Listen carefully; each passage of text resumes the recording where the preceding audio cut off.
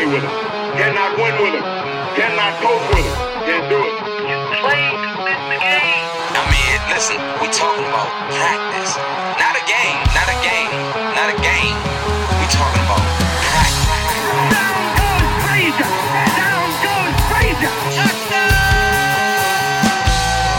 You are now locked in to the Clock Dodgers podcast. Clock Dodgers Podcast. Welcome to the Clock Dodgers podcast. I am your host, Neil Maligno. With me is our very own fantasy football version of the Tiger King. What up, Josh? Hey, Neil. How's it going? Everyone knows what that is. Wasn't expecting that intro. He's our Oklahoma Tiger King, man. That's what he is. I feel like Josh has like a season pass there. So, besides that, Adam is still not here. He's laying low from Corona still. So he's not joining us. We're letting him still continue his quarantine, self-isolation, distancing, whatever he's doing. We do have a doctor in the building, though. It's his first appearance on the show. We're happy to have him. He brings a different layer to this episode than we, typically. We cover this kind of stuff, but not with his kind of expertise. So I'd like to welcome to the show Edwin. You may know him as the student doc, the FF student doc on Twitter. How you doing, man? I'm doing well. I appreciate you guys having me on. Of course. I just have to make a micro correction. And I'm always conflicted. I'm like, okay, am I going to sound like a douche or not? But technically, I'm not a doctor yet. My test hasn't gotten canceled yet. But I got 4 weeks. I got 4 weeks until my boards, and I can actually call myself doctor. But all right, well, we're close. I'm close, right? For all the work that you put in on Twitter, we're going to consider you a doctor right now.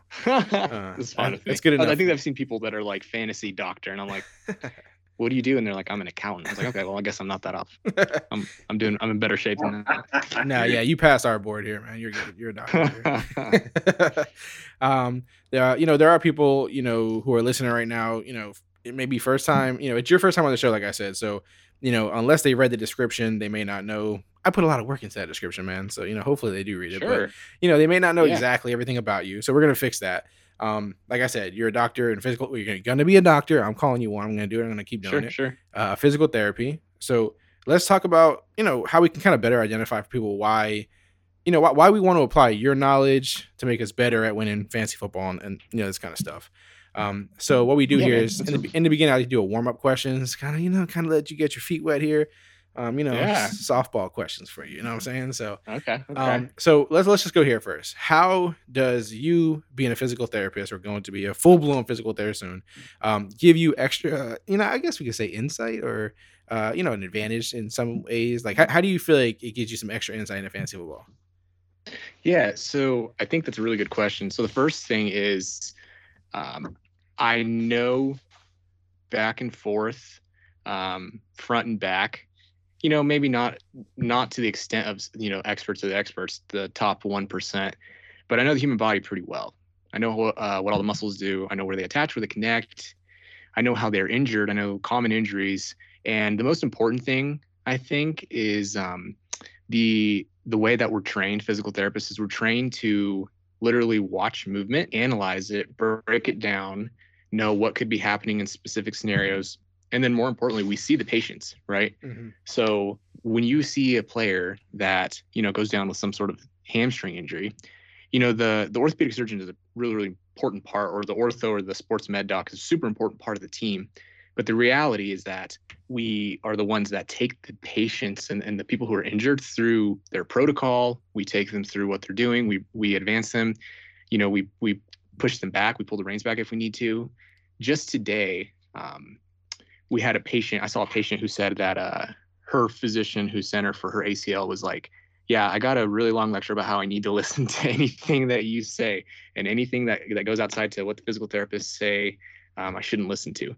And so the reason that I say that is because I'm trying to highlight the fact that we see these people and these injuries on a daily basis, and we read all the research on it on a daily basis every time it comes out. So we're pretty in tune with what it's like to rehab an injury, what it looks like clinically, and then what the research says. So that's sort of a long way to say, when I see an injury, I sort of view it for what it is. I know what it is, and I know what it looks like, and I know what it might, end up being. To whereas, person who doesn't have a medical training might just be like, oh, what the F is a high ankle sprain? Right. Or you're like me and I go, oh, that looked bad. I go, that looks like it's gonna be out for a while. I mean, both will do. Yeah, so no, I think that's very important. So like, yeah, I imagine, you know, when you see injuries, it's like your brain just starts breaking down in your mind, like all these things that we can, you know, going forward from there, like what could be happening, all these kind of things, and I'm just like, yeah, it looks pretty bad. That's exactly right. Yeah, so I mean, so I'm kind of curious, MB, because obviously I feel like you're definitely looking at, you know, fantasy football and football in general from a different angle than the rest of us. Do you feel like, or even if you could think of it, like, is there ever a moment where your knowledge or expertise in that field got in the way of you like drafting or trading for certain players or anything? Like, is there like a guy you really like where you're like, I just know too much? Like, you know what I mean? Good question. That's a good question. So it goes both ways, right? Before I really started blowing up, you know, sort of the stuff that I was starting to get some traction, right? Which I appreciate everybody that follows me, including you guys. Before I started getting traction, my first hit, whatever quote unquote hit, was the Todd Gurley thing. I put out a piece on why you shouldn't draft Todd Gurley in 2019 and all the warning signs. Mm-hmm. And so it goes both ways. So that one I nailed. I avoided Gurley at all costs. But a person that I think that it sort of came back to sort of bite me. I'm trying to think, because there definitely have been times where I'm too conservative, and I think there aren't like big swings and misses, but I strike out in like moments where I could have gained leverage, you know? Right. There was a time where, you know, I think it was, an ankle sprain. I don't remember who the player was, but you know, they were pretty clearly probably going to be fine. But like my conservative brain was like, no, because they could still have this deficit, and yeah, I just like overthink it, right? So I'm like, yeah, the research says that they might have this or that, so I really have to balance that with just like going with my gut, right? So it's sort of like the film versus analytics side of things. I'll think, but if I think of it later in the show, I'll try to remember the name of the player. Cool. Yeah. Let me ask you, were you ready for Cooper Kupp to start the year like he did after his ACL? Oh yeah, so I definitely saw that. And I was on board just because, I mean, everybody had already done, you know, the athletic trainers and the PTs had done all of the sort of work, the legwork for me. And I was just reading the reports, an interview with Cooper Kupp's athletic trainer, who said that he was completely dialed in from the second he tore it to this, you know, to the time he got on the surgery table to the time he got to his first PT appointment, that he was just locked in. I mean, he was having meetings with the nutritionist. He was having meetings with the sports psychologist. He was having meetings with, you know, the coaching staff. He was going to every single PT appointment. He was religious with all his exercises and stuff. So like when you see that, right, you're basically combining just freak genetic potential, right? Because all these guys are just, you know, sort of genetic freaks. Right. You're combining that with, you know, discipline, hard work, dedication, and then just the fact that he's young. And so I wasn't shocked at all that he came back and did what he did this year. So it sounds like I was very surprised, just for the record. I was completely off of Cooper Kupp because of his ACL. I would not have even believed me if you told me that like try hard could make that much of a difference in rehabbing a serious injury like that. No, yeah, that's totally reasonable, because your brain probably defaults to the average, which is right. Like this year, Lamar Miller, who's 28 and coming off an ACL injury and was sort of dust before that.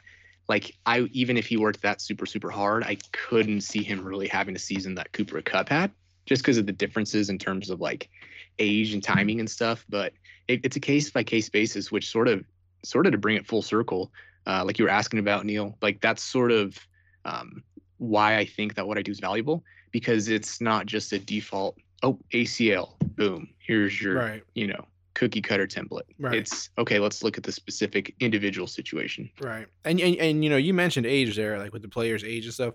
Like, is there a dramatic difference from like 25 to 30, or is it like a 10-year thing, like 20 to 30? Like, at what point does it like get real like sketchy, like from age standpoint, it's like differences? It depends what position you're talking about, right? Okay. So can you narrow the question down? Yeah, I guess let's say like a running back. So like if he tore an ACL and he's 20, and if he tore an ACL when he's 30, like is there like a dramatic difference, or is it like, you know, it's not super different, but it's clearly gonna be different? Like, yeah. So just anecdotally, that's pretty much what you see, is that the gap between 25 and 30 is is pretty massive in terms of NFL. And so like if a 25-year-old, so I'm 27, if I tear my ACL and then, you know, a dude that's 5 years older than me, 32, tears his ACL, we have the exact same rehab surgeon protocol, etc. We're probably going to have similar outcomes, and it won't really affect us one way or the other because we don't do professional, you know, elite activities for a living. But when you are literally already at the top of the top, the cream of the crop, it's crazy that you see this fall off, especially in running backs, that between the ages of like 23 and 27 or 28 is really when you see performance. And there was a study done on 275 running backs. And basically what they looked at was any running back who touched the ball 150 to 250 times and every running back that touched the ball 300 plus times. And they all fell within the age of 22 to 28. So I know that's not specific to fantasy, but if volume is, you know, sort of what we're looking for in fantasy, right, you can pretty confidently say that after a running back turns 28, they're not going to get significant volume. It's interesting.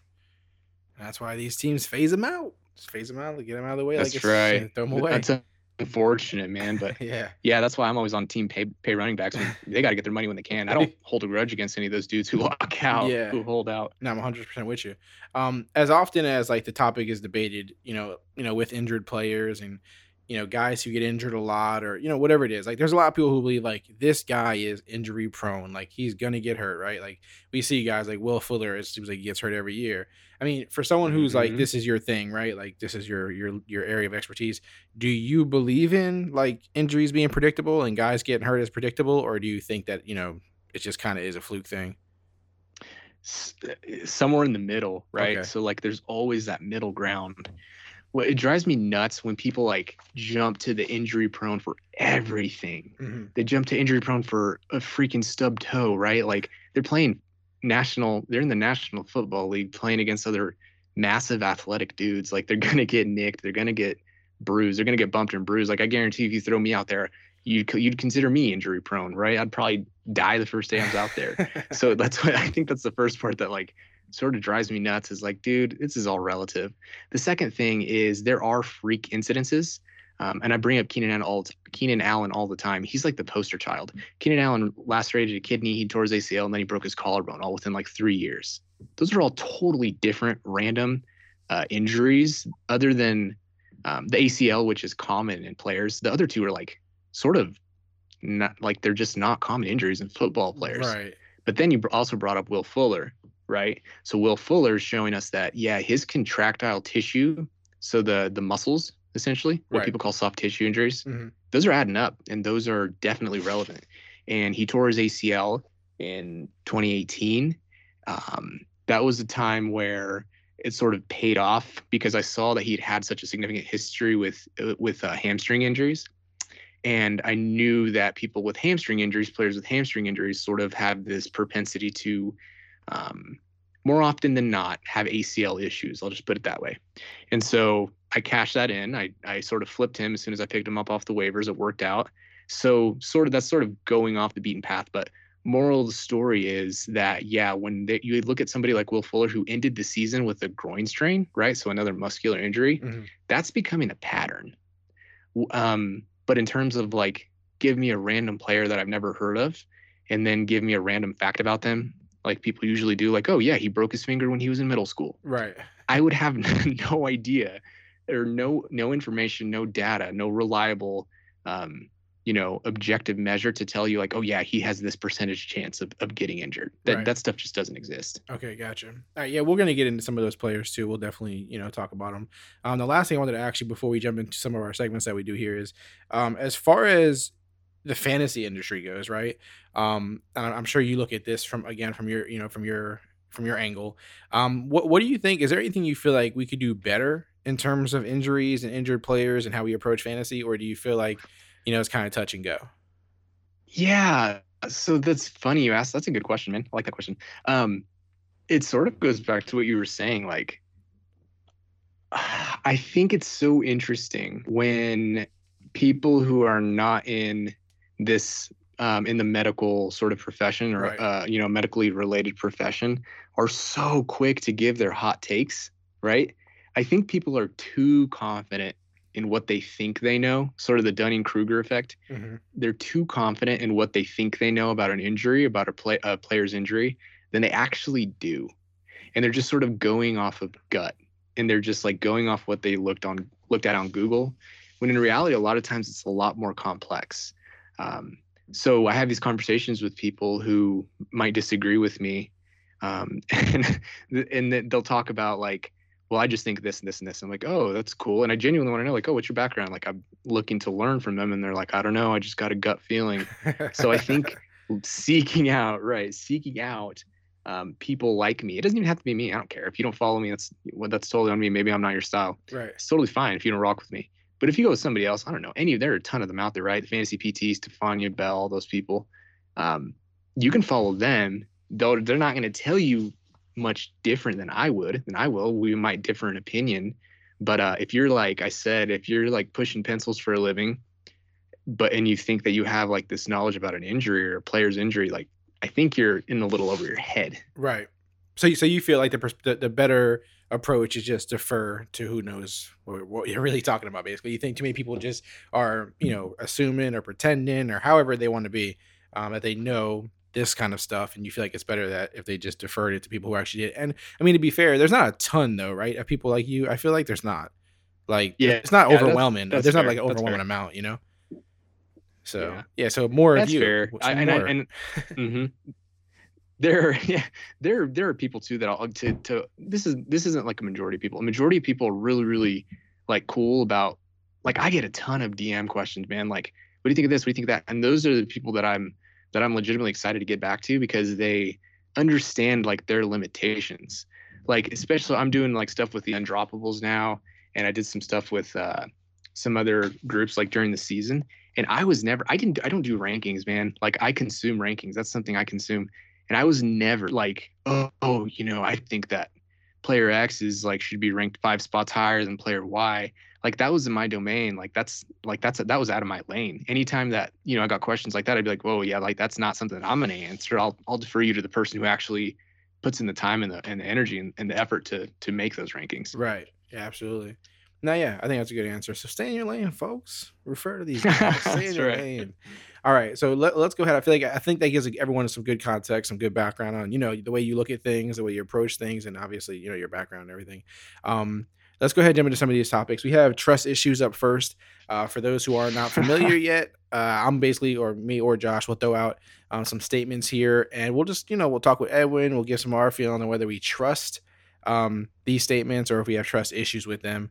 And we feel a little, concerned about them. It could be players, it could just be situations, but because, Edwin's on the show, we feel like we should go injury focused on these things. So Josh, you want to throw out the first one that we have here? Sure. So this isn't really physical therapy so much, but I bet you still have some insight. And so if I told you that a new helmet technology just completely solves CTE, would you trust that, or would you have issues believing that? Yeah, I wouldn't believe it at all. And I can tell you I wouldn't believe it at all, because we know for a fact that helmets actually, this is going to be crazy. I know this is going to shock a lot of people. Helmets actually don't help in preventing concussions. Helmets provide enough cushion and enough sort of protection against like bashing your skull open. Because if you look at rugby players, their incidence of concussion is vastly different than concussions compared to the NFL. I had a tweet, and I should have found it, but it's a tweet that summarizes the differences in concussions between rugby players, NHL players, and NFL players. And NFL players is like through the roof. So yeah, I wouldn't believe that. I think that technology has improved, right, from like the leatherhead days. But in terms of like it solved CTE, solved concussions, nah, I'm not buying that. Isn't part of it that a helmet can almost be more dangerous because you're reckless then? That's exactly right, man. There's a really good piece that I read from it wasn't even a medical person. And again, I wish I had, this was like back in September, so I couldn't even tell you who. who it was, but they basically talked about how the face mask, I know this is like sort of deeper, like beyond football type stuff, but like when we watch these dudes on TV, like we almost dehumanize them. Mm-hmm. Like that's why it's so easy for like some people that you see on Twitter to like come after them and like say stupid stuff to them. Like you'll see people like dudes who missed games for like their kid's birth, and people are like calling like just being bad, like nasty people on Twitter to them. Yeah. And it's like, dude, what, like you never see their face, right? So like it's one of those things that it's like a psychological thing too, where, you know, the face mask, the helmet, like you can sort of dehumanize them, decompartmentalize them, but like at the end of the day, they're just humans. Yeah. For sure. But I found that tweet that I had. So the concussion rates by sports, according to the study I was looking at. So this one I thought it was a little weird. It might be just because of the way they tracked it, but the NCAA is 3 concussions per 1,000 exposures. NHL is 6 per 1,000. Rugby is 9 per 1,000. Do you guys want to guess what the NFL is per 1,000? It's exponentially more, right? Like 50, something like that. Not quite that high. Any other guesses? 35. Pretty close. 28 concussions per 1,000. Rugby, which is like basically for all intents and purposes the same game, is 9 in 1,000, and they also don't have a history of recurring concussions. So like that's 3 times more concussions than the rugby players, which is pretty astonishing to me. I was pretty shocked when I saw that. Yeah, it is crazy. And yeah, it's an interesting thing, and it makes, you know, a lot of people pause as far as putting their kids in it and all that kind of stuff.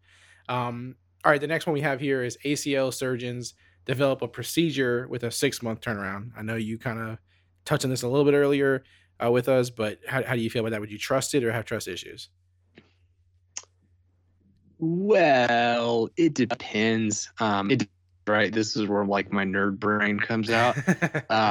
If you're saying like 6 months, people are gonna, these dudes or these ladies, whoever gets the ACL reconstruction, are gonna be like mid-season form, you know, jumping, cutting, running, starting, right? They start at their position, they're productive.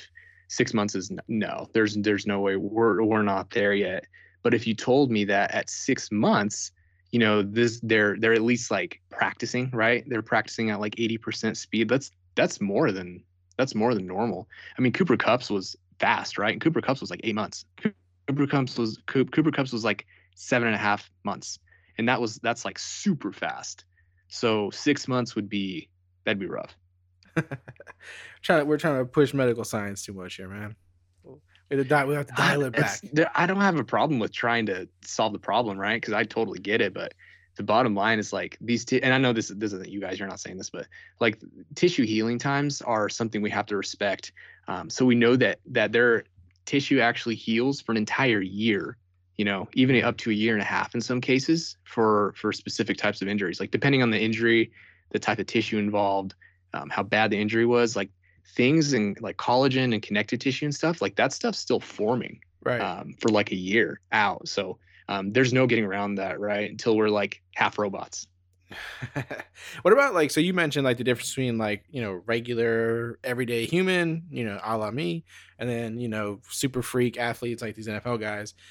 Is the turnaround time like different for like, you know, for us regular people? Like, do we feel fine like at a certain point, or is that like also just depends on the person, how much work they put in and stuff? Or yeah, so since you're not gonna be cut in and all that kind of stuff, you know what I mean? Yeah. So like some people actually walk around, and I don't know how many people actually would realize this, but if you're doing stuff like, I don't know, even if you're like, I'm trying to think of a physical profession, even if you are, you know, like a low level, I don't know, like a construction person, but you're doing something that's like doesn't require a lot of left and right movement, you can actually live without an ACL. Oh, damn. So I worked with my first rotation, I worked with a physical therapy assistant who had something unrelated going on with his knee, and he went and got it MRI'd, and his surgeon was like, "Hey, turns out your ACL hasn't been connected for who knows how long at this point." And he was like, "Oh, really?" And he was like, "Ah." I was like, "How about that?" So it's kind of crazy. They know, but for like high elite level performers, they're gonna know right away. But the time frames are, you always have to shave it off. Like most of the research I look at, I try to make it NFL specific, but there's just not something for every single injury. Right. So you have to sort of default to what the general population says and what the general research is on. And you almost always have to shave off, like if it's a high ankle sprain, the 4 to 6 week you hear all the time. Yeah. Really most of the time it's like 3 to 4 weeks. Okay. Like, yeah, like you have to shave depending on the severity and everything, right? So it's usually like 3 to 4 weeks. Like the 4 to 6 weeks was in not elite level performers. So yeah, you definitely have to shave some time off. Like the 6 month thing with the ACL, that's like nuts. That's like Adrian Peterson nuts. Right. Yeah. That's what Adrian Peterson did. Yeah, that's crazy. And so are you saying that you could tear your ACL and not even know it? Like yeah, man. Depending on what your profession is, depending on how bad the swelling is, depending on how it happened, like it's more than possible to just walk around without an ACL. Like some people do it because you hear horror stories of people who are like, I had 3 ACL reconstructions, 2 or 3 ACL reconstructions, and I just said, F it on the last one. Wow. My surgeon said I didn't need it. My knee looks fine. I did some physical therapy and I rehabbed as much as I could, and I'm just going to live with it, man. And some people, they decide to do that. It would be damn near impossible. I mean, it would be impossible for any elite level athlete to do that. Yeah. It kind of reminds me because like I've seen, like, I don't know if you watch like UFC or anything like that, but I keep up with it casually. Okay, so there was a fight for John Jones, the best UFC fight there is, and he fought a guy named Thiago Santos, and he tore his ACL in the fight, but like he kept going though, and I was like, how is that possible? Like he just kept fighting. He ended up tearing like everything. He ended up tearing like ACL, PCL, everything because he kept going. But I was like, I didn't know that you could do that in a fight, and just obviously he's on adrenaline and stuff, but I was like. I didn't know you could keep pushing, with that. And obviously he was compromised and everything, but I was like, damn, I didn't know that was possible. I was like, man, some people are just next level stuff. And that's the thing too. Like the human body is so damn robust. Like the human body is super strong in so many different ways. And then so if you think about it, and this is also sort of getting off on the rails again, man, you guys get me started. So if you think about it, like our bodies were literally created to run away from can I say F-bomb? Sure, yeah, sure. From effing tigers, right?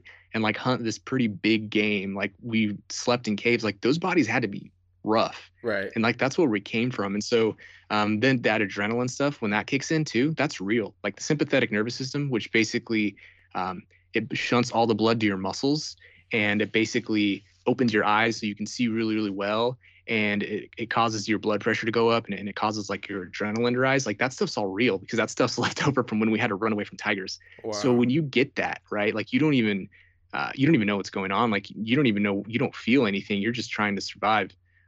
So yeah, and the ACL is very, very, very specifically protects in terms of lateral movement.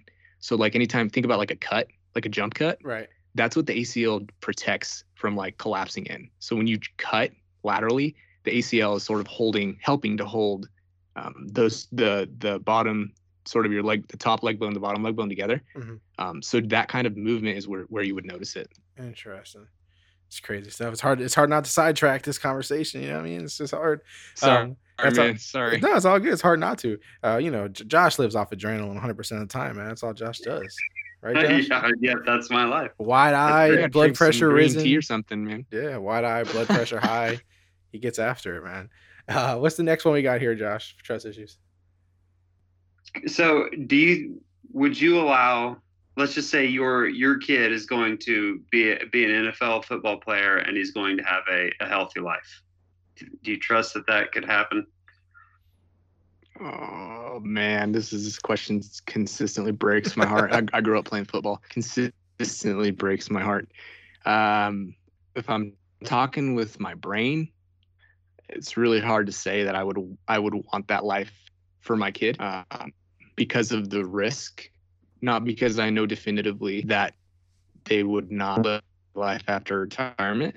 That's not what I'm saying. because we don't know for a fact, right? Like you can't, like if you are any type of like data-driven, science-driven, you can't say you know anything for a fact. But the probabilities are so high, just in general for everything. I mean, there's a reason those dudes retire before they're 35. I think the average lifespan of like an NFL player is like what, 2-3 years or something, Yeah, like on it's average. short, Yeah, that's a tough one. But talking with my heart, yeah, 100%. Yeah, it's a tough call, man. It's even a tough call for people nowadays, like I said, with their kids and stuff. Like, you know, my oldest, he played high school football, but before that, he didn't play any. And I was like, I think high school might be safe to put him in at this point. Like, if he wants to play, he can play. Like, his body's pretty developed at this point. But, like, before that, it's just scary, man. It's like, I don't know. Super scary, man. Definitely. We got to take care of the kids. That's tough. That's a hard one. Yeah. I'm hoping that if and when, you know, my wife and I have kids, I'm just going to distract them with every freaking sport imaginable. And just like during football season, no TVs, and then just hopefully they don't notice. And then when they're like 27, like, oh, Dad, I never played football. Like, what's going on? I was like, oh, yeah, I don't know, man. We got busy. Let's just keep playing water polo like you like. I played water polo in high school, dude. It was like torture. It's the worst sport. Do not going to divert them with water polo. Just try anything else. You played water polo and I played water polo. It was awful, man. Like, would you like to do cardio and also be drowned? Oh, no. Yeah, that's exactly right. No, trust me, I would not be good at it. I'm just shocked that they had it in Oklahoma. Oh, I went to school in California. Oh, did you? Okay. Yeah. That makes more sense. I was going to say, don't be surprised. I told you this dude's our Tiger King, man. It gets wild in Oklahoma, baby. You didn't know there was tigers there either. It just happens, you know? Yeah, true. Water polo and tigers. All right, let's move over to rank them. We will throw players out here. We kept this list very injury related again. And we're going to kind of see more so. I guess I care more about what Edwin would do here than what I would do here. So I'm more going to just, you know, defer to him on a lot of these and just see how he feels about them. But I'll throw the first list out, and then Josh, you can hit the next one. So the first one we have here is running backs.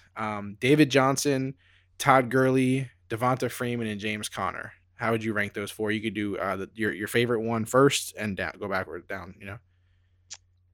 Can you say those again? Yeah. David Johnson, Todd Gurley, Devonta Freeman, and James Conner. Okay. I think I'm going to have to go. Well, hold on. Let me see. How old is Devonta Freeman's question? I'm Googling it. All right. Second. Yeah, I mean, 28. Yeah, that's what I thought. Oh, man. You're really putting me in a spot here that I never thought I'd be in. Well, Connor is younger. What's that? Connor is younger. Yeah, and that's the thing. That's where my job gets tricky, man. So here's the deal, right? If I'm talking, who do I think, and then this is a pie in the sky, right? At this point, this is pie in the sky. Who do I think has the best chance of finishing as the RB1, right? If that's the standard. Like the standard is the RB1. I would have to hand that to Gurley, and then I'd have to hand it to Connor, then DJ, then Freeman.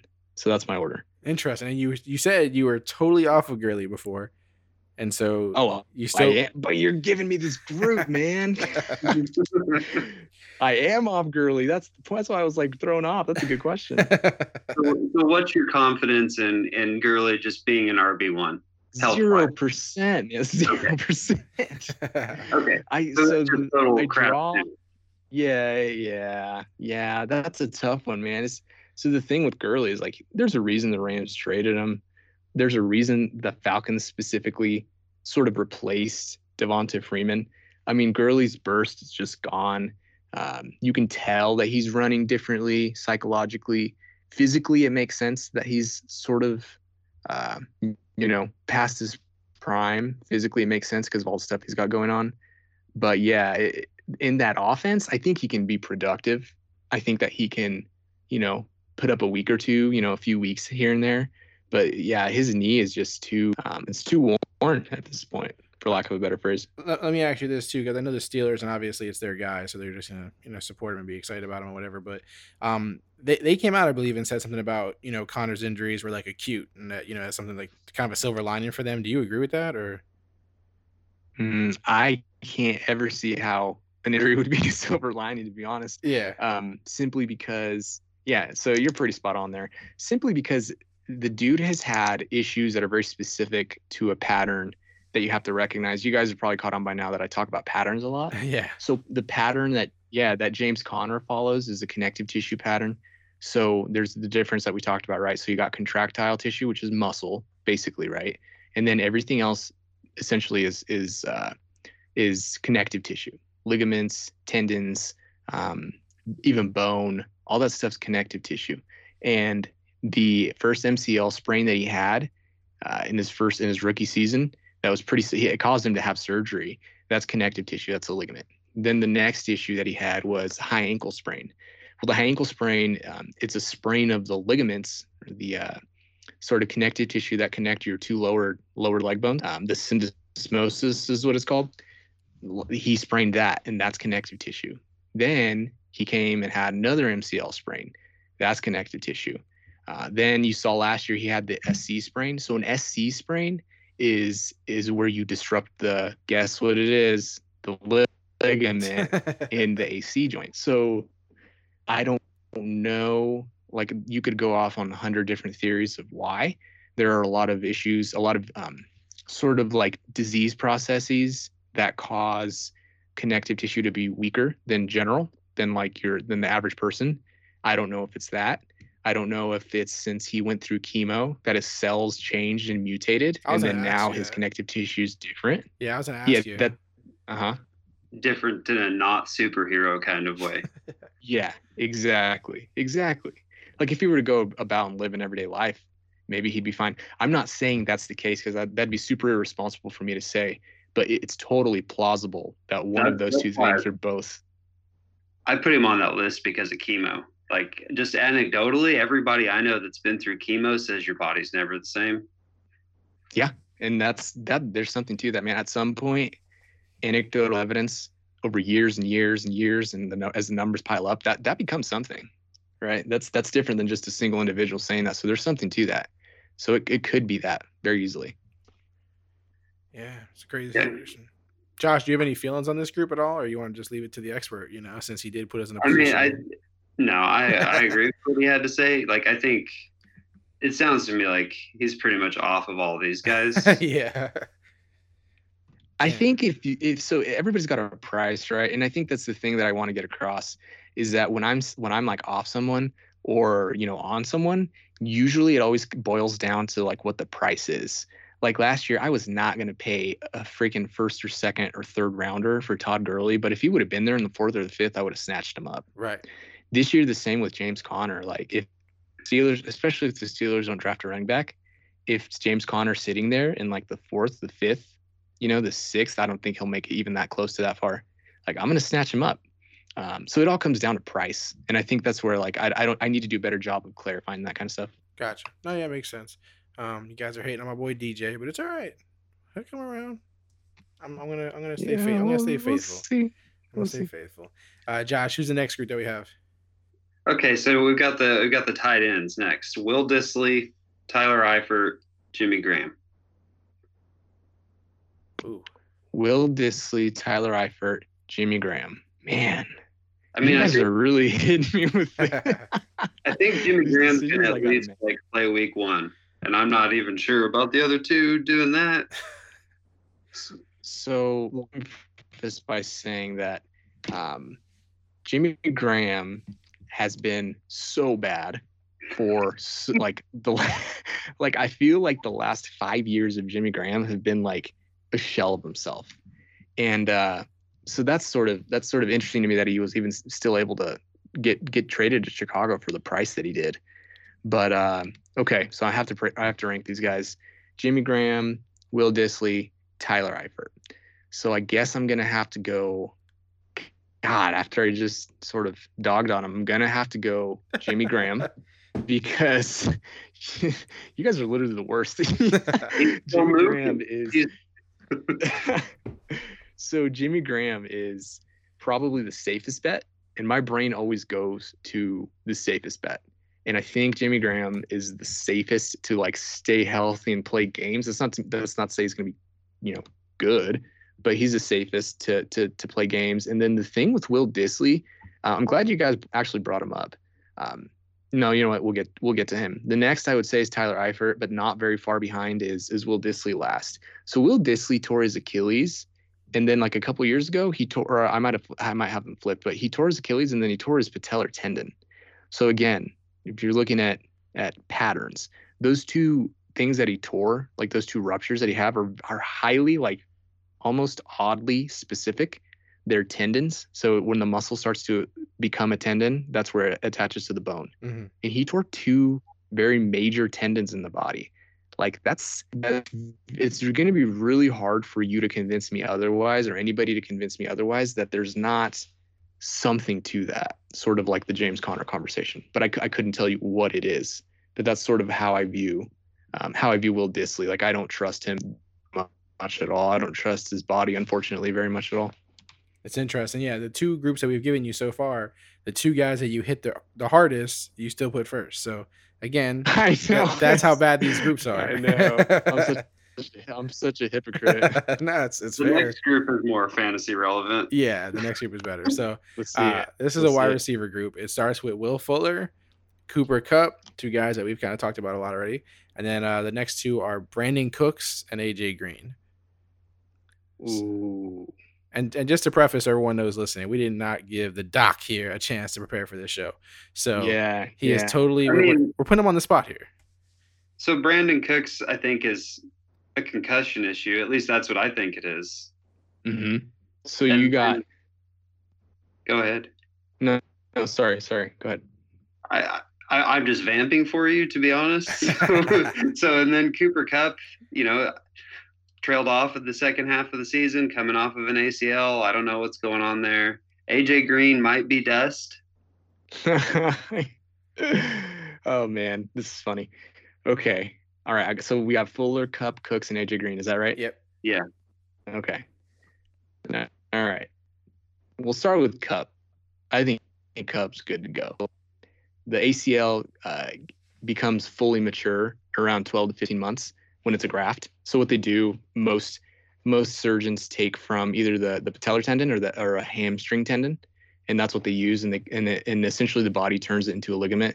I mean, that's how badass the body is. First of all, like, let's talk about that. Yeah, the body turns a tendon into a ligament, and that ligament, once it's totally like in place and good to go, it's around 12 to 15 months. So I think in terms of the ACL and health, I think Kupp's by far, he's head and shoulders above the next person that I trust. And the next person that I trust is another dude. Funny enough, my very first podcast appearance ever with the Fantasy Free Agents last year, we talked about how I didn't think AJ Green would be back by week 8, and I was confused as to why they hadn't put him on the PUP list. That's the preseason list, I think, the PUP list.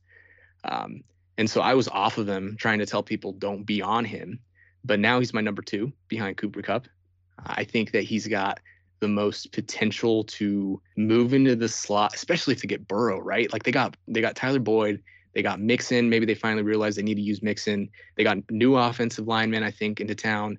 Like if they get Burrow, and I think that AJ Green can still put up. We're not going to see AJ Green like 2015 AJ Green. Like that's those days are over. But I think we can get like a productive, like almost like a Julian Edelman light out of AJ Green this year.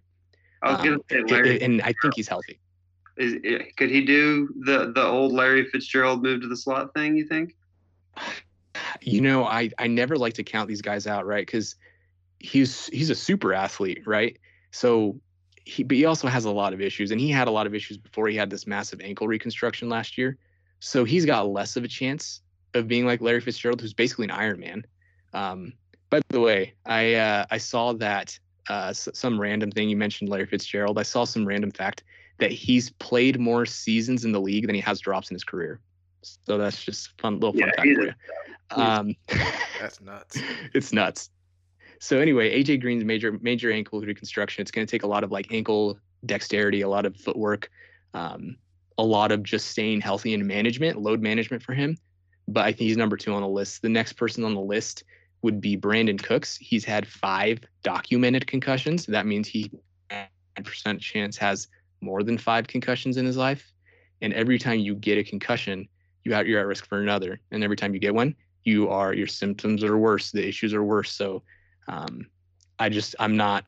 honestly want to tie. I want to tie Cooks and Fuller because of Fuller's history with those groin strains, like the not the groin strains, but the muscle strains and stuff. So those two dudes they're a risk. They're definitely a risk. But if I had to choose one, I'd say Fuller number 3, Cooks number 4, just because if we hear like Will Fuller had a massive change in his strength and conditioning regimen, like he added more weight training, or he reduced the amount of weight training or something, like he had some massive change in his strength and conditioning plan, I would be more willing to trust him. Yeah, not to mention, I mean, with the concussion thing, like it's getting to a point where it's pretty scary for people, right? Like, I mean, if he got another one, you might not even have teams that want to play the guy, right? Like, no, 100%, man. Yeah. And that's the thing, is these dudes are like, they're grown ass men, right? I mean, they're grown ass men. They make their own decisions, and there's a lot of money on the line for all parties involved. And if they want to play, that's really difficult to say you should. But I think once you get to the point where you're like Jordan Reed, like I think at some point protecting players from themselves should apply. Yeah, for sure. I mean, yeah, if you like, even if you're like, if we use construction workers again, if you're a construction worker and you've been doing the same job for, years and years, and then all of a sudden you have the exact same injury like 2 and 3 and 4 times, and your the company or whatever is sending you to physical therapy or having surgery, and like they're spending money on this healthcare for you, like at some point I think that they would change your position. They obviously don't have the right to like fire you, but I'm pretty sure they have the right to like change your job title or like transfer you to something different. Like they have that right once they get to a certain point. And I don't understand why the NFL doesn't have something in place of like teams that, players who have X amount of concussions or whatever head injuries documented, they are not eligible to sign. Right. Because that would just that's just better. Honestly, I feel like the PR for that for the NFL would be like, the net would be positive. Like you'd get the people saying you can't tell people what to do, but I think the net PR for that, especially since they're pushing so much, like, oh, we're player centered, we're player safety centered, we're doing all these initiatives. Like I think setting something like that would make a lot of sense for them. Yeah, I agree. And it's kind of like, when boxers, their corner could throw in the towel, when things get too crazy. Right. The boxer Exactly. Exactly. Something like that. Even even if a team, like I've seen, like I forget the total story on it, but like the New York Mets had one of their best players ever in their history was David Wright. And David Wright had like major back issues, and like he couldn't play anymore. He was trying, and like it just wasn't working. And now he like works for the organization and like does something and like helping the team manage it or whatever. But like, even if you could take a guy and say, hey, listen, man, it's time to step away. This isn't working out. This isn't good for your future. But like, we'll give you something to do. Like, you're not gonna have to leave the sport you love or whatever. But like, man, you gotta step the hell away. Like, come on, dude. Like, we've seen, especially with concussions, like, come on, man, we've seen it go left for even mental issues and everything. It's like, oh man, who wants to go through that? It's crazy to think that your family would even let you do stuff like that. Yeah, and that's where it gets tricky, right? Because you're like, even the best, like I can tell, I can recommend to patients to do what I think might help them the most, right? And to a certain extent, they're agreeing, like, my expertise and any physical therapist or doctor's expertise is like why they're there. But like so unless a person shows signs of harming, or or they express that they want to harm themselves, or they want to harm another person, or they want to cause some sort of crime, right? Like unless it's those very specific circumstances, like people can just sign an AMA, and against medical advice, and you can leave a hospital, for example. Like as long as you're not like you were saying, sort of like if it's not like mental health issues or one of those things that I just mentioned, like people don't have to do what their physicians, what their doctors, what their providers say. So that would be the argument that I think other people would bring up, is like, well, you can't tell these dudes what to do. Right. Yeah. But I mean, I'm not on that side. I see that side. Right. Yeah, I had a not to bash Cooks, but I had to make him look the worst because my boy Fuller's taking a beating here today on this episode, so had to make somebody else look worse. What's the last group we have here, Josh, for Frankums? Just running quarterbacks versus like the pocket passer. Oh, you hit me right in the gut with this one. Sorry, finish the question. I didn't even let you finish. Yeah, no, just ranking those. So, like, if you had to rank pocket quarterbacks versus running quarterbacks, which one do you typically go towards? And of course, these are highly debated, but with your expertise, we're kind of, just curious what your angle would be. Yeah, running quarterbacks, 100%, man. Like I draft, like I pick and choose my spots where I feel like I'm what I think, right? I think what I think is risky is like, I think like some people would laugh at it, but like I try to be calculated, and that's one of like I don't think it's risky to draft a running quarterback as a thing, right? So that's what I'm trying to say is like I'm a really, really conservative person in terms of making decisions with my fantasy teams, and like I would draft a Konami code quarterback like every single time, and then I'll get like a safe option like. What I was about to say? It's funny. I was about to say Kirk Cousins, but even Kirk Cousins kind of runs sometimes, right? Yeah. He can move a little. But like I'll choose like a Russell Wilson. Like I'll take a higher draft pick on Russell Wilson before I have to take somebody like I don't know, like Eli Manning last year or something. Like I'm always going to take the dude who can run. The reason for that is because there's a study done by Yahoo, and Yahoo basically showed that, and this is not super formal and official, but they did look at a pretty big sample size, and they saw that running quarterbacks are hurt once every 93 plays, and stationary quarterbacks, or quarterbacks who aren't considered scramblers, they're hurt once every 92 plays, right? So what's the difference? And then in terms of carries, in terms of designed runs, quarterbacks are injured once every 236 plays total, right? No quarterback's running the ball 230. Not even Lamar Jackson's running the ball that many times a year, that many times per season. So like with all that data, knowing that, and then knowing that your upside is literally Lamar Jackson, right? Like Lamar Jackson is the standard for what it means to be a running quarterback. Like he is quite literally a quarterback plus like half of a running back when you start him in your quarterback spots, right? Or in your super flex league.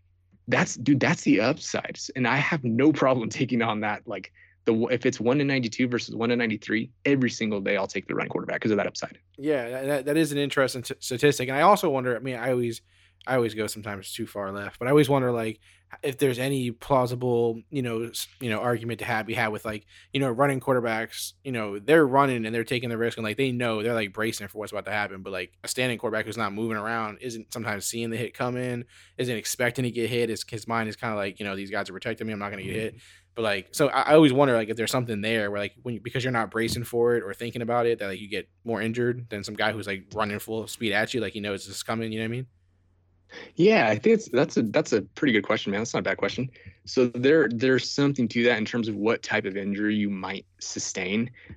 So like if something's coming, it doesn't necessarily like protect you, right? But at the same time, when it's something like you're more prone to flukes, like when people were dogging on Carson Wentz in that playoff game against Seattle this year, like they were dogging Carson Wentz for running. The dude was literally like pretty much down. I have no affiliation to Philadelphia or Seattle. I mean, okay, I'm a Seattle fan. I was gonna say I don't, but I'm a Seattle fan. But okay, so that's even better, right? So like I'm a Seattle fan, and I was like, that was a bad play.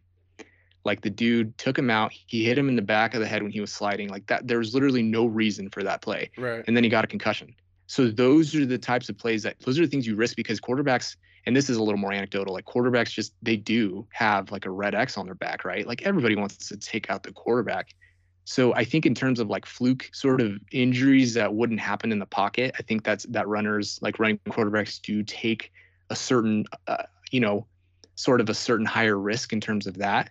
But I don't think it's and even if we could quantify it, I don't think we can. But even if it's quantifiable, I still don't think that it would outweigh the benefit. Yeah. Yeah, and without any educational background like you have, I agree. Josh. You guys are more than willing to chime in. I didn't mean to sound like high and mighty earlier, because I love hearing other people's perspective because that helps me sharpen sort of the stuff that I put out, like the content that I put out. Man, the stuff that I put out like in my first season, like in August of last year, like that first month is totally different than what I do now, just because I sort of consume like what you guys think, right? And so I try to go that direction. So it's still important. Yeah, no, for sure. Yeah, I mean, me and Josh both will lean towards running quarterbacks as well, and we haven't, like I said, no, not from a medical standpoint. We just like what their upside is. All right, absolutely. So let's move over to we have a little segment here where we're just gonna have you pick one Out of each group in there is just a group. You're just gonna pick one person or position or situation out of those as the best chance of future health. So it's gonna be some players, some situations, and some injuries that you're just gonna pick one of that you feel has the best chance of future health. Josh, you can start off with this one. Okay, so would you rather have a college running back with a ton of carries but no injury history, college wide receiver with soft tissue injury, or a quarterback with back problems? You can only pick one for best chance of future health. And so is this like one of those things where you guys have these names, but you're not telling me the names? I don't have any names. I mean, I could come up with names. Oh, okay. No, I didn't know if it was like, I just didn't know if you were like, had these names and. Oh, no, there's no right or wrong. There's no right or wrong. Okay. Yes. So that's a good question. Who would I take first? Just who would be your, So, if you can only pick one? I think it's got to be college running back with a bunch of carries. Like I have heard, I don't know if it's true, but I've heard that like just that enduring that workload early on in your life can actually build, like a more robust frame. And I buy into that. I don't think that college running backs should be docked for having a lot of college volume.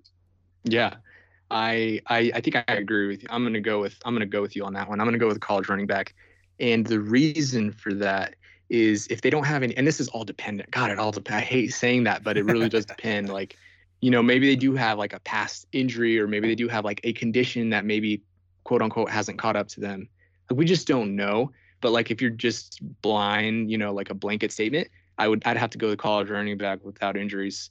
I think there's a big misconception in terms of what mileage means. Mileage, like you were saying, it actually can be beneficial. There's a study. So these studies done on like, especially for non-contact injuries. So like hamstring strains, right? Maybe ankle sprains, stuff like that. Those injuries are more, they're less likely to occur in people who maintain a consistent workload. So by workload, you mean basically like snaps, right? Practice snaps, game snaps, game carries, practice carries. Like if you stay at this level that's like within this window that doesn't spike too high, like you don't have a random game where you're, touch the ball 30 times and then, you don't go 3 games without touching the ball at all. If you can maintain somewhere in the middle between those things, the research does actually show that you're more durable. And so especially if they don't have like an ACL like issue or concussion issues, I would be more willing to bet that college running back, as long as they're at least, I think it's 22 years old and at least 208 pounds and at least 5'8", they have the best chance of staying healthy. Yeah, I wonder if you can kind of like on a more like basic person, situation to relate it to. I guess you could just look at it as like if someone, went out for a run every day, right? Or lifted weights every day, they're probably less likely to get injured than the person who's just picking it up cold, right? Or like doing it every couple of days. Yeah, or whatever. That's the perfect example. Like you're not gonna, and it goes with like, it even goes to like levels, right? So like, even if you are, let's say you're a 5K racer, like you're not gonna all of a sudden jump up and say you're gonna run a marathon 26 miles. Like, you're not gonna do that in the first day. Right. You're gonna have to work up to it. Like you might be in better shape and a better position than somebody else who's like a couch potato, but like your chances of getting injured during that time, especially if you just go, balls to the wall, like is much higher. And the same thing goes, like even if you run marathons and you're on a consistent workload regimen for like 6 months, and then all of a sudden you take an entire month where you don't run, like, yeah, you're even going to be susceptible to injury when you come back. It's a great example. Makes sense. We got a little runner here, Josh. Don't be doing those marathons, buddy. When I did have problems, the physical therapist was so much more helpful than like the primary care doctor. The primary care doctor wants to like take an x-ray, and the physical therapist was actually moving things and like had a working theory. Yeah. Heck yeah. I'm glad you had a good experience though, man. And that's not to dog on physicians. They're sort of trained to do general stuff, right? But like our entire life, like our whole livelihood is, what are your muscles, joints, bones, ligaments, brain health, movement? What does it look like? Like that's everything we learn. Whereas physicians have to learn like sort of a little bit of everything, which is tough, man. I don't have to worry about like with what I do, like the GI system or whatever. Like I don't have to worry about like what's the heart doing to a certain extent, right? A little bit. I can just focus. I just live in a specialty area, which is super nice. Yeah, I know. Doesn't your area get like kind of like questioned by people too? Like don't some people question like the legitimacy? Like it's not legit. Like yes, so it depends. Honestly, dude, I'm happy with where we're moving. Yeah, chiropractors, man. The chiros get it really bad. One of my good Twitter buddies, his name's Risher, Dr. Risher on Twitter. I think it's at Dr. Risher. Michael Risher. He's a chiro, and he like said something to Matt Kelly once, and Matt Kelly was like, chiropractors aren't real doctors or something like that, which is sort of, that's kind of crap. Like that's a crappy thing to say, first of all. But chiropractors get it pretty bad. I think the respect for PTs is going up. And the weird thing is that PTs in like Europe and other countries are just as respected as physicians. So in terms of that, yeah, we're definitely not there. Yeah. Give some respect to these guys, man. Give some damn respect. All right. The next group we have here, again, you're just picking one guy, best chance of future health. Dalvin Cook, Leonard Fournette, James Conner. Just one guy, best future health chance. Okay. Let's see. Sorry, I sort of missed that. James Conner, Leonard Fournette, Dalvin Cook, Leonard Fournette. I would say Leonard Fournette's first. All right, so Dalvin Cook second, so James Conner third. Okay, so Fournette. So is it the shoulder for Cook? It's everything for Cook, man. He has had he's had 4 different shoulder dislocations since high school. This last one, he didn't get repaired that we know of. So there's a 40 to 55% chance it redislocates again. The other shoulder that he has operated on, there's still a 13 to 26% chance that redislocates. His ACL, even though he is on the mend and he's to the point where it was like sort of like Cooper Kupp, like the 12 to 15 month mark is when the graft is fully intact. But there's still about a 20% recurrence rate of another ACL tear for NFL players who tear their ACL. And then the connective tissue stuff. So like he had the SC, the sternoclavicular, where your clavicle meets your chest, that joint. He had that issue with the connective tissue where it sort of, I don't know if it dislocated or what it did, but it definitely shifted in that place, which is super painful. And all of those injuries, so the labrum, which is cartilage, the ACL, which is a ligament, the SC joint stuff, which is like a capsule, so like ligament type sort of connective tissue, and then I think I covered it all. So all those injuries are just like James Conner. Those are all connective tissue injuries. And then when you add those up, right, you can't quantify it. Like it's not like I could say, oh, there's a 75% chance, blah blah blah. But what you can say is like anecdotally, or not anecdotally, like data driven, you can say, okay, if there are players who are at risk, like Dalvin Cook definitely meets that criteria. Like you can't look at Dalvin Cook and say there's not risk, right? But with each added injury and situation, considering we have data on it, like you have to look at that and you have to view it as like a quantifiable risk. Yeah, and see, there's an upside to Edwin and there's a downside. And here's the downside. When you talk to Edwin, you also turn around and try to trade your players immediately because you're like, okay, I guess I'm crazy to hold this guy at this point. So I love Dalvin Cook. I own Dalvin Cook in teams. And like after you hear this stuff, you're like, okay, I have to go make trade offers as soon as I'm done talking to Edwin. Because it's like, you scare people, man. You scare people. Even this guy is so good. And you're like, I don't know, man. It's probably not worth trying. No, that's funny you say that. I mean, I try to be level-headed, right? So, yeah, it depends what you get back. It depends what the price is, like always. Yeah, man. You hear all that stuff and you're like, yeah, it's not going to happen. He's not going to finish a season. I should definitely get out from under this guy at this point. Hey, if you got Alexander Madison, you're good, man. I got Mike Boone. I don't got Madison. So, maybe I should just go try to get Madison. I don't know. Maybe so. Still scary. All right. The last one we have on here to pick one, best chance of future health, ACL tear, PCL/MCL. What's the other one you got here? Oh, Achilles tear. So pick one for the best chance of future health. Just only one that you feel if someone gets it, you're like, all right, I feel this is not going to ruin this guy's life. You said ACL, PCL, and then Achilles. One's an right? ACL, one's an Achilles, and one's PCL, MCL. If MCL is even a thing, I'm not sure. Yeah, MCL. Yeah. No, MCL gets torn very, very frequently with the ACL. I'm going to have to go the isolated ACL. Okay. The Achilles is in no longer a death sentence necessarily. It's not, but it does still sort of carry some suspicion, like in NBA players, which I know it isn't the NFL, but they did a study that was pretty recent, like 2018, and Achilles tears were like significantly impactful in a negative way to players' careers. And so even though you do see players starting to come back because the procedures have changed and the rehab research has gotten way better for tendons, it's still not to the point where ACL injuries are. And if it's just sort of like a freak ACL, like Keenan Allen again is a perfect example, then I'm totally fine with it. At this point, you can even probably say Cooper Kupp's was sort of a freak accident. He didn't really have anything leading up to that. If it's that kind of ACL, yeah, I'll probably take that 9 times out of 10. Yeah, it's funny you say ACL, man. People probably would think that's the worst, just off of, again, common people's, thought of their, medical knowledge. That's what people would think is the worst thing. So it's funny. Yeah, it's crazy. So before we jump down to foul or no foul, which is kind of our last segment that we do here besides closing out the show, I had 2 like random questions that I thought of while you were talking and stuff.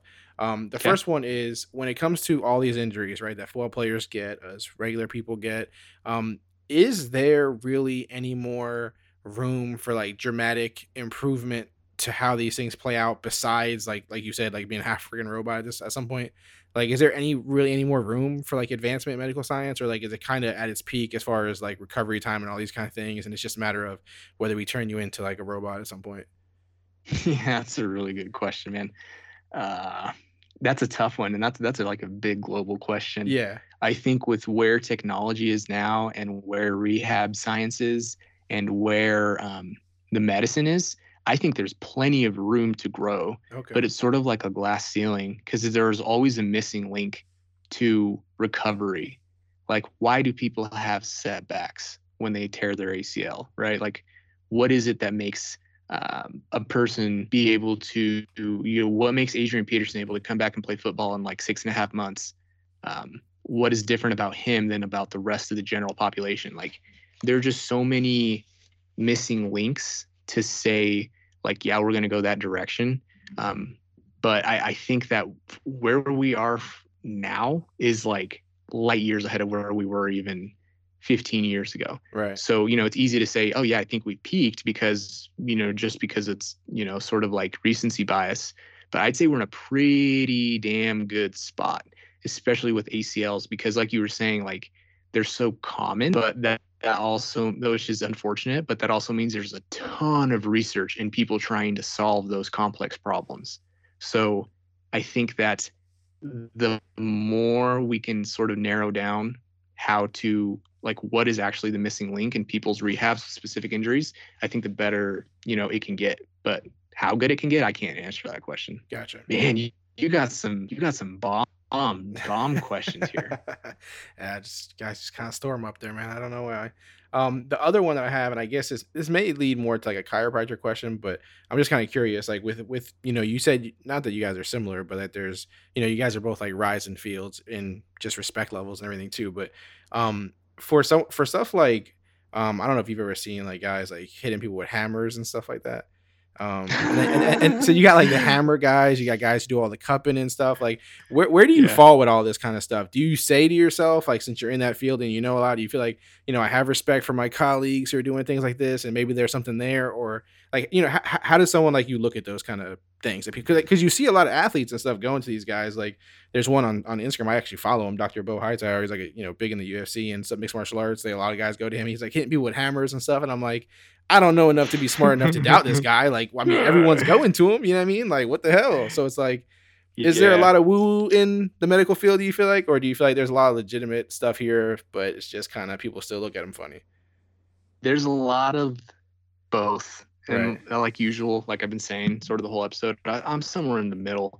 So that stuff is not going to solve your problems, right? Like chiseling people. Yeah. Like that's that's not going to solve anybody's problem. And like popping their necks Cuffs out and all aren't that gonna kind of solve- stuff. Yes. So like spinal manipulation is what it's called. It's good for like, we patients who need it, Mhm. but it's like a pretty small subgroup of patients who need it.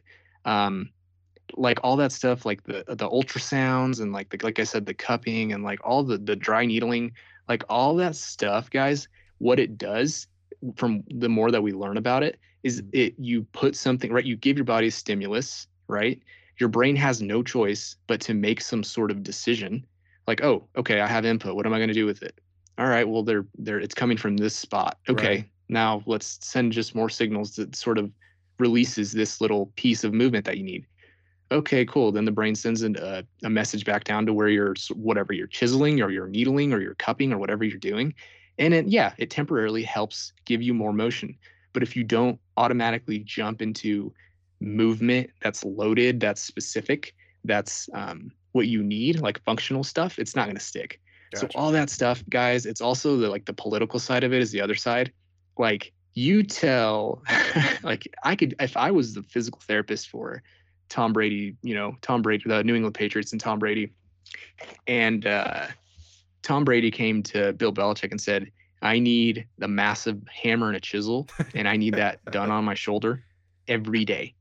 And Bill Belichick comes up to me and says, you need to get the hammer and chisel his shoulder every day. And what am I going to say? Right. No, I don't think I'm going to do that. Like, no, well, you're effing fired, and we're going to bring somebody else in who will do that.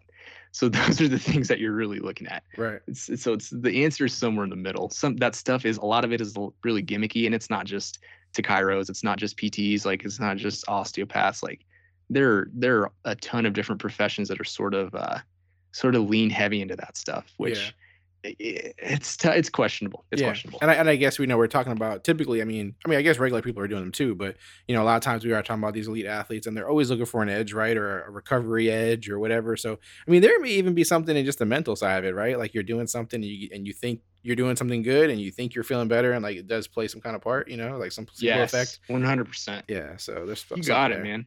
Yeah, something there. All right, cool. I think, Josh, do you have any like other particular questions with any other players, any other injury things before we just jump out to foul or no foul and stuff?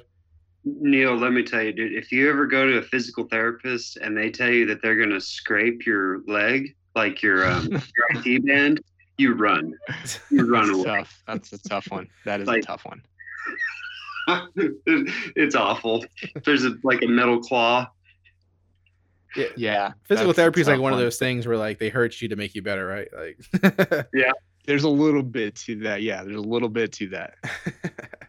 Cool. All right. So no foot scraping, I guess. That sounds like that sounds easy enough to remember. All right. Let's jump over to foul or no foul. I just have 3 of these today. Again, foul or no foul is our world famous segment. I'm going to throw 3 statements at you guys. Yeah. Everyone can answer these. Everyone can jump in on these. I don't even think there's any medical stuff on this one. So I just got 3 statements for you guys. If you agree with it, there's no foul. If you totally don't agree with it, it's fishy to you, throw a foul on the play. So the first one is, there is plenty of room for both Melvin Gordon and Phillip Lindsay to flourish in fantasy football in Denver. Foul or no foul? Edwin, you can start. There's foul there, man. That's foul. I think that Melvin Gordon is like, Phillip Lindsay's a good story and it's super cool, right? Like just chip on my shoulder. I'm going to get in a fight with the defensive lineman 2 years ago. Like, I don't give an F. I'm going to try to run you over, like play fast, hard, whatever, the whole deal. Like, that's a good story. Melvin Gordon's got the pedigree, man. And as much as we want to dog on him, he's had his injuries, but he's just more talented. I think that if I'm answering the question from the perspective of like, I think Phillip Lindsay will still have he'll have his flashes, but Melvin Gordon's still 26. And I think that he's so talented that they're just going to not be able to pull him, if that makes sense. Right. No, yeah, it makes sense. We all like to act like Melvin Gordon's 35. So it is like this. It's like this mentality we have about it. Forget how young he is. Yeah. I was Team Eckler all year last year, and I always said Eckler over Melvin Gordon. So I'm gonna have to stay my course here. Phillip Lindsay over Melvin Gordon. Why would I change, guys? I'm a big Lindsay fan too. So I'm gonna stick with foul, but I'm gonna say Phillip Lindsay is our surprise higher performer in fantasy. Josh, be the tiebreaker here, man. Where are you gonna go? I think Austin Eckler is a better player than Phillip Lindsay. Right. I think he can just do it more in the passing game. But if you are holding Philip Lindsay, he still has ceiling. Maybe Melvin Gordon doesn't make it through a season. Maybe this split doesn't look the way we think it's going to. I would not be. I think Philip Lindsay's a hold. Yeah, I agree. We have what's his name? Beryl Joffrey, as his name is on the chat. But he's talking about he's trying to trade Philip Lindsay, and he said he offered him for like Haskins, and the person was like, no. And I'm like, that's crazy. Like, this is nuts. So I guess this is time to buy Philip Lindsay if you have any belief in him at all. Because it seems like people think he's finished, I guess. I don't know. It's one of those. Yeah, I like that answer by Josh. I think that's a good answer. Yeah. I'm not selling Philip Lindsay per se, but I'm also not going to like bank on it. I'm not going to bank that he's going to be Austin Eckler last year. Yeah. I think a lot of stuff. I think Austin Eckler's obviously he's talented. I'm not saying he's not, but a lot of things had to sort of align in a very specific way for him to be successful last year. Eckler, you said? Yeah, Eckler. Okay. You don't think he repeats? I think a lot of things had to align for him to be successful. Is what I was saying. Right. Like Philip Rivers having no protection, Philip Rivers having no more arm. Right. Hunter Henry being out the first however many weeks of the season. Them just having literally no offense. Like Melvin Gordon holding out. Like I think all those things contributed to his overall sort of stats, if that makes sense, like his cumulative stats. Yeah, for sure. And nobody get me twisted. I'm not saying Philip Lindsay is going to become the receiving back that Eckler was. I was just comparing the two against Melvin Gordon. All right, the next one here, the NFL's TV virtual draft is going to flop. Foul or no foul? Josh, I think it's going to be good, man. Calling it a flop is a foul. Okay. I think that we will be just fine with the TV virtual draft. Yeah, I agree. I mean, how many people actually even go to the draft, right? Like, I don't think you really care. I don't think anybody really cares. Like, is it in Vegas? Is it in whatever, Los Angeles? I think that matters for like the city's economy or whatever. Right. And like maybe the NFL makes a little more money if it's like an event like that. But like the rest of us, right? Like all of us, like average dudes, we're going to watch it anyway. Right. What do you think they're going to do? Just put like cameras in all the players' house? I mean, they're obviously not going to walk up to nothing or, wear the jersey or stand next to the commissioner and all these things, right? So, I mean, like, what are we going to get? Like, how is this going to play out? I sort of picture it. Parties like at every player's house. That would be awesome. Yeah. I think that I pictured in my head, like when college dudes sign, like when college players sign they're just like sitting at a table with like a hat. Right. But what I honestly hope they do is like WWE style, where they just like play out all the drama, even though there's no crowd. That'd be cool. Yeah. I mean, I guess, we don't know how they're going to approach it, I guess, but there's a few different ways. And obviously, who knows what our country's dealing with at the time. We'll see. But it's going to be interesting. I guess there's a first time for everything. So, I agree with you guys. We're such fans of it. It shouldn't be an issue. The last one I have here is you should, and this is particular for Josh, you should receive a week without pay at work if you respond to an email by hitting reply all. Foul or no foul? Oh my gosh. These people that I work with, they love it. They love the reply all button, and it bothers me a lot, but like there's nothing you can do about it. You just What's have the average age of the person you work with, the people you work with? These are 50-year-old women. They're elementary school teachers. I'm not going to say anything at all. I'm just saying. Like, you just eat the reply alls. You just eat them all day long. It will never end. Just eat them. It got to the point where Josh was complaining earlier in a group chat. He was like, I'm looking over this email. I'm trying to find out what I'm responding to. And the person just wrote thank you. And it was really just a reply all email. He was so upset. I mean, those are pretty frustrating. So we're no go on them. We're no go on the reply alls. That's fair, guys. No go, man. That's fair. All right, so let's go ahead. We're going to head to our close-in, which we always close out a show with our show and tell. You can tell, brag, tell these people to buy whatever you want. Any product, podcast, music, books, philosophy, just some advice, if you want to go that route. I'll start it off. There's actually 2 stand-up comedians right now on Netflix that you got to go see their specials. It's Tom Segura and Bert Kreischer. Josh may even have a third one that he feels better about, but I don't know. Tom Segura's hilarious. Yeah, those 2 are awesome. 2 hilarious comedians, great podcasters, actually, if you guys don't have their podcast. They're actually friends. They have a podcast together. They both drop comedy specials. You're quarantined. You might as well watch them. Go do it. It's super funny. Josh, you have anything today? Yeah, John Bosch is doing these best ball auctions right now for Fantasy Cares. So it's benefiting kids who need food away from school, basically. But for $10, you get to do a best ball auction in an interesting format, interesting scoring, and it's also supporting a good cause. So I think everybody who's sitting at home bored and is also listening to this podcast should get in one of those auctions with John Bosch. Yeah, he does an awesome job helping out over there with that Fantasy Care stuff. So he always has some new interest and wrinkle going on and things. So yeah, definitely, man. Like I said, we're quarantined, man. These recommendations better be getting acted on. We tried to give you some time again, unprepared. Do you have anything to show and tell? It's totally up to you. Anything you got? Yeah, I'm trying to keep it lighthearted, but I gotta say it's my responsibility to say something like this. Even if you feel like you're not making a difference, anybody who's listening, you're making a difference by staying home. You're making a difference by only going to the grocery store when absolutely necessary.